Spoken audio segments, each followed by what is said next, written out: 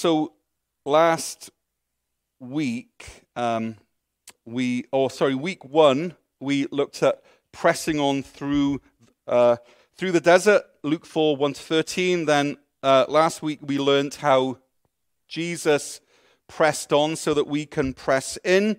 And Luke 13:35 shows Jesus as a chicken, Jesus as the mother hen or the brother hen. That's Luke 13, 31-35. Now, this morning we're going to focus on pressing on to fruitfulness, and our text is Luke 13, 1-9. And to summarize our text, this is kind of a sentence that I think sums up what we're about to read. But Luke 13, 1-9 invites me to focus away from figuring out if or when God is judging others because of their sin, and instead asks me to judge myself by my fruitfulness, by my own fruitfulness. And, so the question here isn't, are they sinning? The question is, am I bearing fruit? So let's press on to fruitfulness.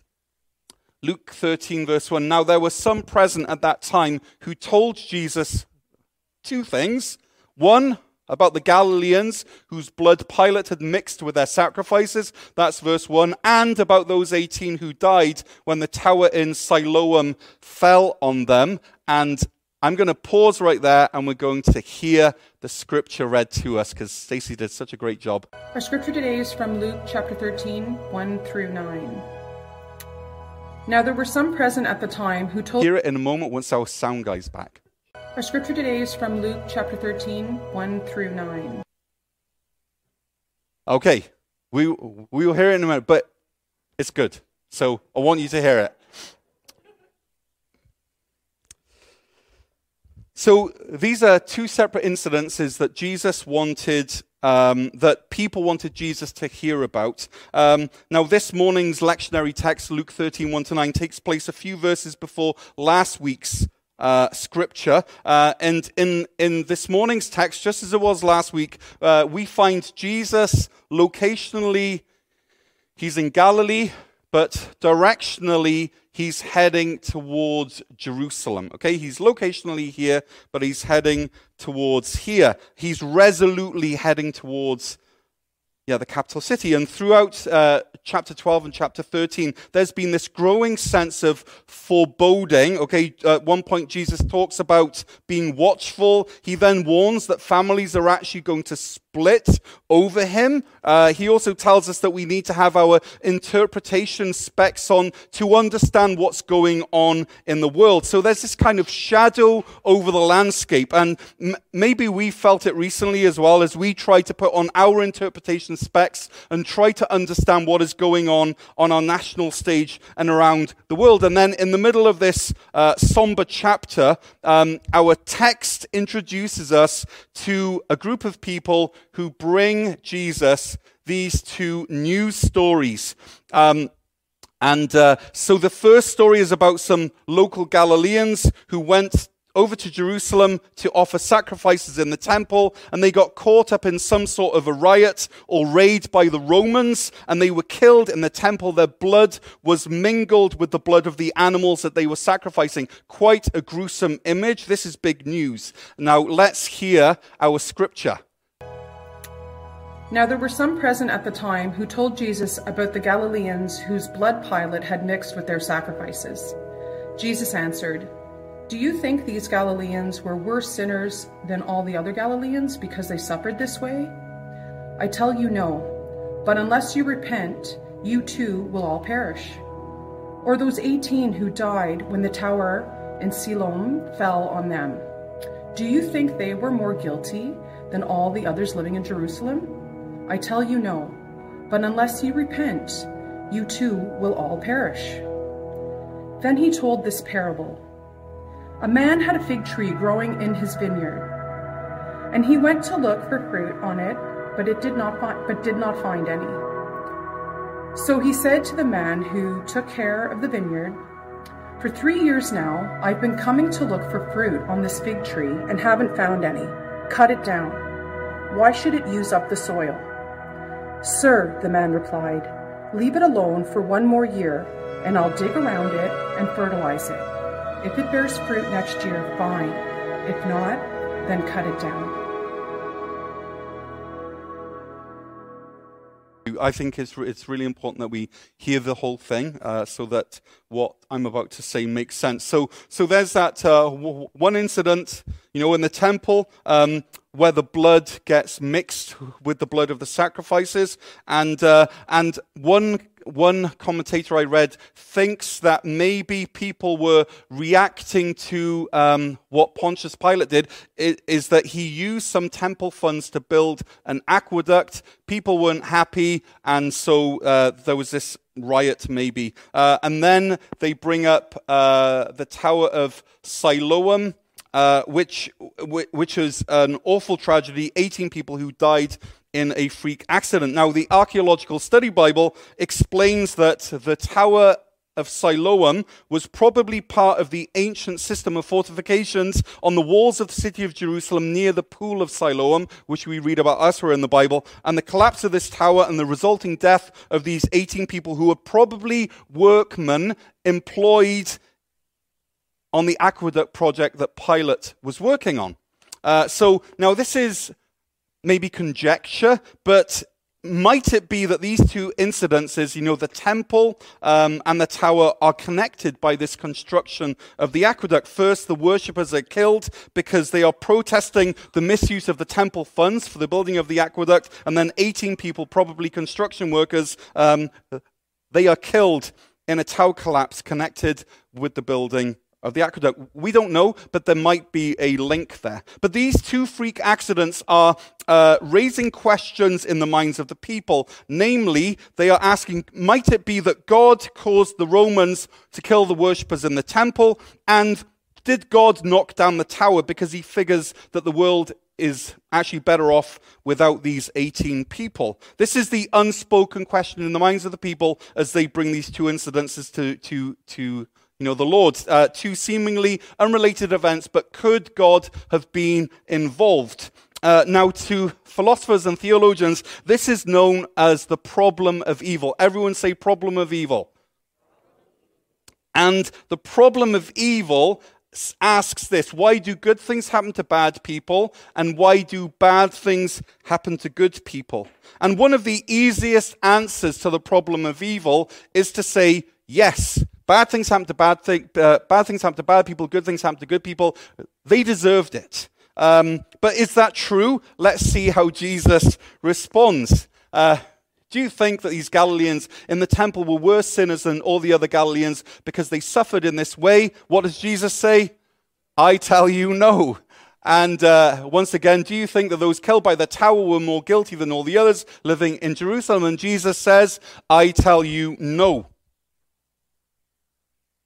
Jesus says that the deaths of these people are not connected to their sin. He says, I tell you no. Now, I'm glad that Jesus said this, but I'm thinking as well that Jesus could have said so much more at this moment than I tell you no. 4 words. At this moment in time, Jesus could have answered so many other questions like, does God ever cause natural disasters as a consequence for sin? Or how is God involved in our day-to-day running of this world? Or why didn't God stop the disasters, maybe taking place in the first place? Or when we pray, can we stop things like this happening? The people in that crowd have just given Jesus the best setup ever. The volleyball is there, hanging in the air. All he has to do is to spike it, and the problem of evil is done and answered forever and ever and ever.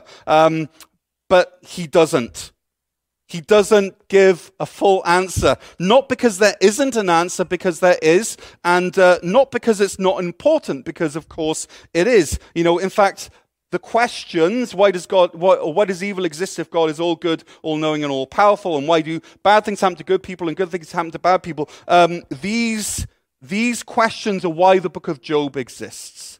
These questions are why the book of Lamentations exists. This is what we read about in the book of Proverbs and the prophetic books and many of the Psalms. And so the Bible shows us over and over again that it is for us and God is for us wrestling with questions like this. In fact, in Psalm 73, verse 16, the psalmist says, when I try to understand all this, which is why do good things happen to bad people, it troubled me deeply till I entered the sanctuary of God. Then I understood their final destiny. So there are answers, and we can find them in the Bible. But even when the answers don't come, like in Psalm 73, it's important that we bring our doubts and our questions into the sanctuary as part of our worship experience, because that is where we will find answers. And so Psalm 73, if you want to read a psalm that really is about the problem of evil, then look at Psalm 73 and read it through and just see if you resonate with it at all. So the problem of evil is not going away. As long as people have been around, we've asked, why do good things happen to bad people? Why do bad things happen to good people? And if God is all-powerful, all-knowing, and all-good, then why does evil exist? And like I said, a big chunk of the Bible addresses this over and over again. But here in Luke chapter 13 is Jesus' opportunity as God incarnate, all God, all man. He's here. He could have answered the question, and he doesn't. Well, that's not entirely fair, because he does say one thing. He says, in answer to the question, were those who were killed in the temple and under the tower, were they worse sinners than everyone else? And the answer's, I tell you, no. So he does tell us a little insight, something. But in this sentence, in this one phrase, what Jesus does do is he breaks apart this simplistic explanation that bad things happen because you are bad. Bad things don't happen to you because you are putting bad vibes out into the universe, right? Jesus didn't write The Secret. Jesus wasn't a proponent of The Secret, right? Jesus, he never mentions karma, right? So this isn't true. Massacres and falling towers are not God's way of thinning the herd of undesirables. Okay, so if you're looking for a simple cause and effect in Luke chapter 13, then you will be looking for a long, long time. But I'm glad that Jesus said what he did, because I think that sometimes some of us have to trust Jesus. And we really have to hold on to this truth that bad things don't happen to me simply because I'm a bad person. Why did the stock market crash just after I'd invested everything? Why did my father get sick? Why is my child struggling so much? Why am I not able to get ahead in life? Why are things just so hard? Why Ukraine, right? We have all of these questions, and they all require real answers. But Jesus tells us that we need to be very careful, and as evangelical Christians, maybe we are the worst at responding to complex problems with simplistic answers, with bumper sticker theology. So why did the people die in the temple? Why did the tower fall? We don't know. All we know is that it was not because of their sin. So let's keep reading, because Jesus is still talking, and if Jesus is still talking, then it's important that we keep listening. So Jesus then twice says, but unless you repent, you too will all perish, in verse 3 and in verse 5. And in this sentence, what Jesus does is he relocates the conversation. The people want to understand the headlines of the day, but Jesus wants them to start reading the headlines of their heart. Out there, the news headlines read, Galilean worshippers murdered by Pilate, and 18 people killed in a freak tower collapse. But in here, the news headline, the one that matters to God in that moment, is this: unless you repent, you too will all perish. Extra, read all about it. Unless you repent, you will all perish. This is breaking news in God's estimation. We read newspapers and we look at news websites to inform us, right? We read the news to hopefully know what's going on. And hopefully, if we're followers of Jesus, then also the news story should be motivating us to pray. But here Jesus seems to say that there is a third reason that we should be reading news stories, and that is to cause us to reflect. to start getting us thinking about our own mortality, and maybe to start considering our own internal problem of evil. You see, if we only ever think about the problem of evil out there, the massacres and the falling towers, then we never get to considering the problem of evil in here, our need of repentance. And if we never do that, then we're missing the point. Reading global headlines should cause us to look inside and read the headlines of our hearts. And so Jesus' point is that reading about massacres and workplace tragedies should lead us to repentance, wanting to make things right between us and our God. Because who knows when we might be caught up in a massacre or a tower collapse or a heart attack or a car crash or a drug overdose or an invasion. In his book, The Problem of Pain, C.S. Lewis says this: God whispers to us in our pleasures. He speaks to us in our conscience, but he shouts in our pains. It is his megaphone to rouse a deaf world. No doubt pain as God's megaphone is a terrible instrument. It may lead to final and unrepentant rebellion, but it gives the only opportunity the bad man can have for amendment. It removes the veil. It plants the flag of truth within the fortress of the rebel soul. So what is Jesus really getting at when he says, unless you repent, you too will all perish? Well, to answer this deep theological question, Jesus does what he does best. He tells a story. Then he told this story, this parable. A man had a fig tree growing in his vineyard, and he went to look for fruit on it, but he did not find any. So he said to the man who took care of the vineyard, for 3 years now I've been coming to look for fruit on this fig tree and haven't found any. Cut it down. Why should it use up the soil? Now, at first glance, when we read this, it feels like a bit of a non sequitur. It feels clumsy. It feels like we're watching the nightly news and then someone sits on the microphone and all of a sudden we're watching Gardener's World. You know, it feels strange. What is the link between this and what we just read? But there is a link, and the link is a word that we don't like very much. It's a word called judgment. Let me explain. As humans, we look out at the world and we judge people based on outcomes, right? We see someone in a situation, we draw a conclusion.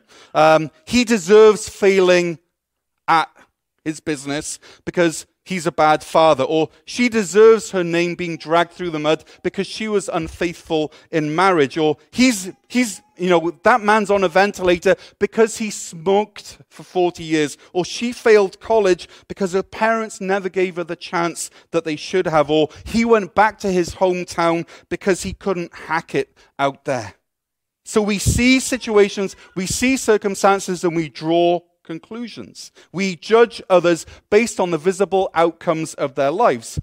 Why do we do this? I think probably because it makes us feel a little less worse or a little less bad about our own lives and our own circumstances. Even if my life is a mess, at least it's not as bad as them, right? So what has all this got to do with a fig tree in a vineyard?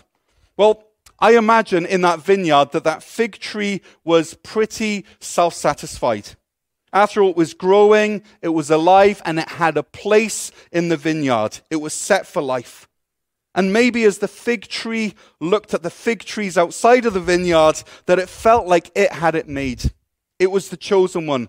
It had vineyard security. It was set for life. And friends, when we judge others by their circumstances, we can find ourselves nodding our heads knowingly and perhaps just a little bit smugly. When the towers fall down in their lives, we can think they're probably getting, on some cosmic level, they're probably getting what they deserve. Sin has consequences, you know. Now, maybe it's not literal towers falling in people's lives, but perhaps it's their marriages falling apart. Maybe it's not a literal slaughter, but perhaps it's the death of a dream or a promotion. And the judgmental attitude is symbolized by the fig tree, because the thing about this fig tree is that it was alive, but It was not bearing fruit. It was fruitless. And for a fig tree, being alive isn't enough. To keep its place in the vineyard, the fig tree needed to bear fruit. And that's how Jesus judges us, according to our fruit. We judge others by their circumstances, like in verse 1 through 4. But Jesus judges us according to our fruit, as we see in verse 5 through 8. Because while we've been making headlines of the circumstances of those around us, of their sins and their failures, we're ignoring the headlines of our own hearts. And it's these headlines, ironically, that God is ultimately interested in. And God's headline of our hearts reads, 3 years and no fruit. And this is why we need to repent. Friends, we cannot miss the language that Jesus is using here. He's saying that fruitless fig trees are cut down. It reminds me of Matthew chapter 7, verse 17. Likewise, every good tree bears good fruit, but a bad tree bears bad fruit. A good tree cannot bear bad fruit, and a bad tree cannot bear good fruit. Every tree that does not bear fruit is cut down and thrown into the fire. Thus, by their fruit, you will recognize them. God does not judge anyone based on the circumstances of their life, but he does judge based on the fruit that we are or are not exhibiting or bearing. You know, church culture nowadays says, well, if you say you're a Christian, you are. Well done. Welcome to the vineyard. We have a spot for you. But Jesus is saying, sure, you might be in the vineyard, but if you look like a figless fig tree, and you sound like a figless fig tree, and you smell like a figless fig tree, and you feel like a figless fig tree, then the odds are you're probably a figless fig tree. And trees with bad fruit or no fruit are dug up and thrown into the fire in order to make room for trees that do actually do what fig trees are supposed to do, which is to bear fruit, to make figs. So this morning, let me ask you this. How do you know that you are Jesus's? How do you know that you are not simply wasting God's resources that could be spent on someone else? There are people who've never heard the gospel, who are ready to hear. And yet some of us sit here week after week, after week, after month, and I'm looking at myself in the mirror in the vineyard, and we've never yielded any fruit. Now, before you ask, the question is, has Jesus suddenly thrown out grace and it's all about works? You need to earn your place in God's vineyard, otherwise you're done. Well, the answer is no, because what Jesus is challenging is the idea that merely not sinning is a sufficient sign of life. We say Jesus wants you to stop sinning. And when that person stops outward or obvious sins, we say, okay, welcome to the club. We have a place for you. But when we make salvation about not sinning, all that happens, all that we succeed in doing is we drive sin underground.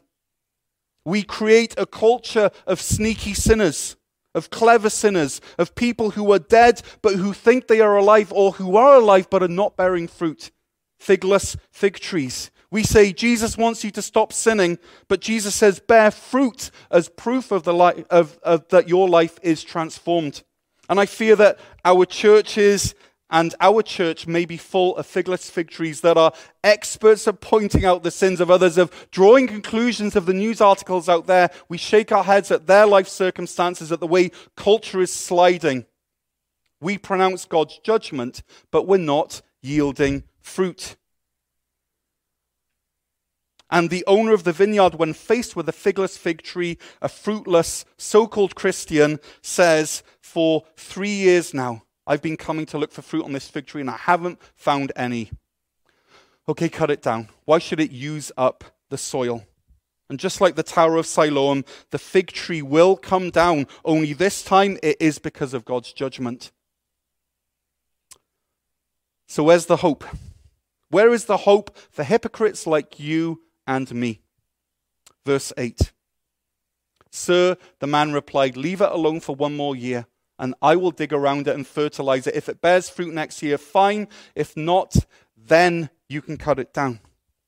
The owner of the vineyard has already given the fig tree 3 years to bear fruit, nothing, and he's ready to cut it down. And the gardener pleads, just 1 more year, please. Isn't this an incredible insight into the urgency of repentance and the grace that we find in Christ?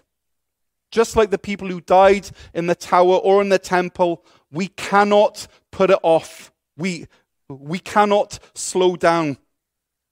We cannot keep on putting off God's call to new life. It's not enough just to stop sinning. Jesus didn't just save us to sit there in our privileged position and judge others. He saved us to bear fruit. Fruit that will last, fruit that is in keeping with repentance, fruit that is evidence of life. But the bad news is that we cannot bear fruit. None of us can. None of us can bear fruit. There is a reason why Paul calls it the fruit of the Spirit. It's not the fruit of Dan. It's the fruit of the Spirit.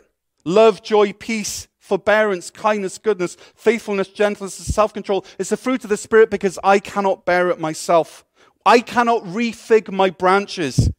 This is the bad news. But the good news is that Jesus doesn't just sit there with a frown on his face, and a clipboard in his hand, watching and writing as you fruitlessly try to bear fruit in your life. He isn't just waiting until he can pull out the chainsaw. No, Jesus is the one who gets down in the dirt and he digs and he fertilizes. Verse 8 says, Sir, the man replied, leave it alone for 1 more year and I will dig around it and I will fertilize it. This is Jesus' heart. He digs. He fertilizes. It's the Spirit who brings forth fruit. It's his life-giving energy flowing through us and sanctifying us and transforming us. Isn't that amazing that Jesus, together with the Holy Spirit, is the one who puts in the work to make us fruitful? Now, I know that Wendy is most at home with her hands deep in the soil. That's where she has her happy place. Nurturing life, creating life, making the circumstances in which life is able to happen. And I know that Jesus is most at home when his hands are deep, not in the soil, but in your soul. Nurturing life, bringing life, creating the circumstances in which life can take place. And so first, he digs. He removes what has to be removed. John 15 talks about Jesus pruning us for greater fruitfulness. Some things have to go. But in Luke 13, the image here is that Jesus digs. He removes. He creates space. But he also fertilizes. He adds. He gives us the nutrients that we need. Gardeners fertilize using marrow-bone soil. And Jesus is the same. He fertilizes using his own marrow-bone, using his own flesh and his own blood. He applies his blood and his flesh to our lives, to our situations, and he brings forth life through his own death. And then he waters us with the rains of the Holy Spirit. He removes and he adds. So friends, how is your soil? How is the soil of your soul? Is Jesus at work in the soil of your life? Unless you repent, you too will all perish. And so are you responding to his grace, giving him the permission to dig and to fertilize your soul? And how is the tree of your life? Is it enough that you're merely alive?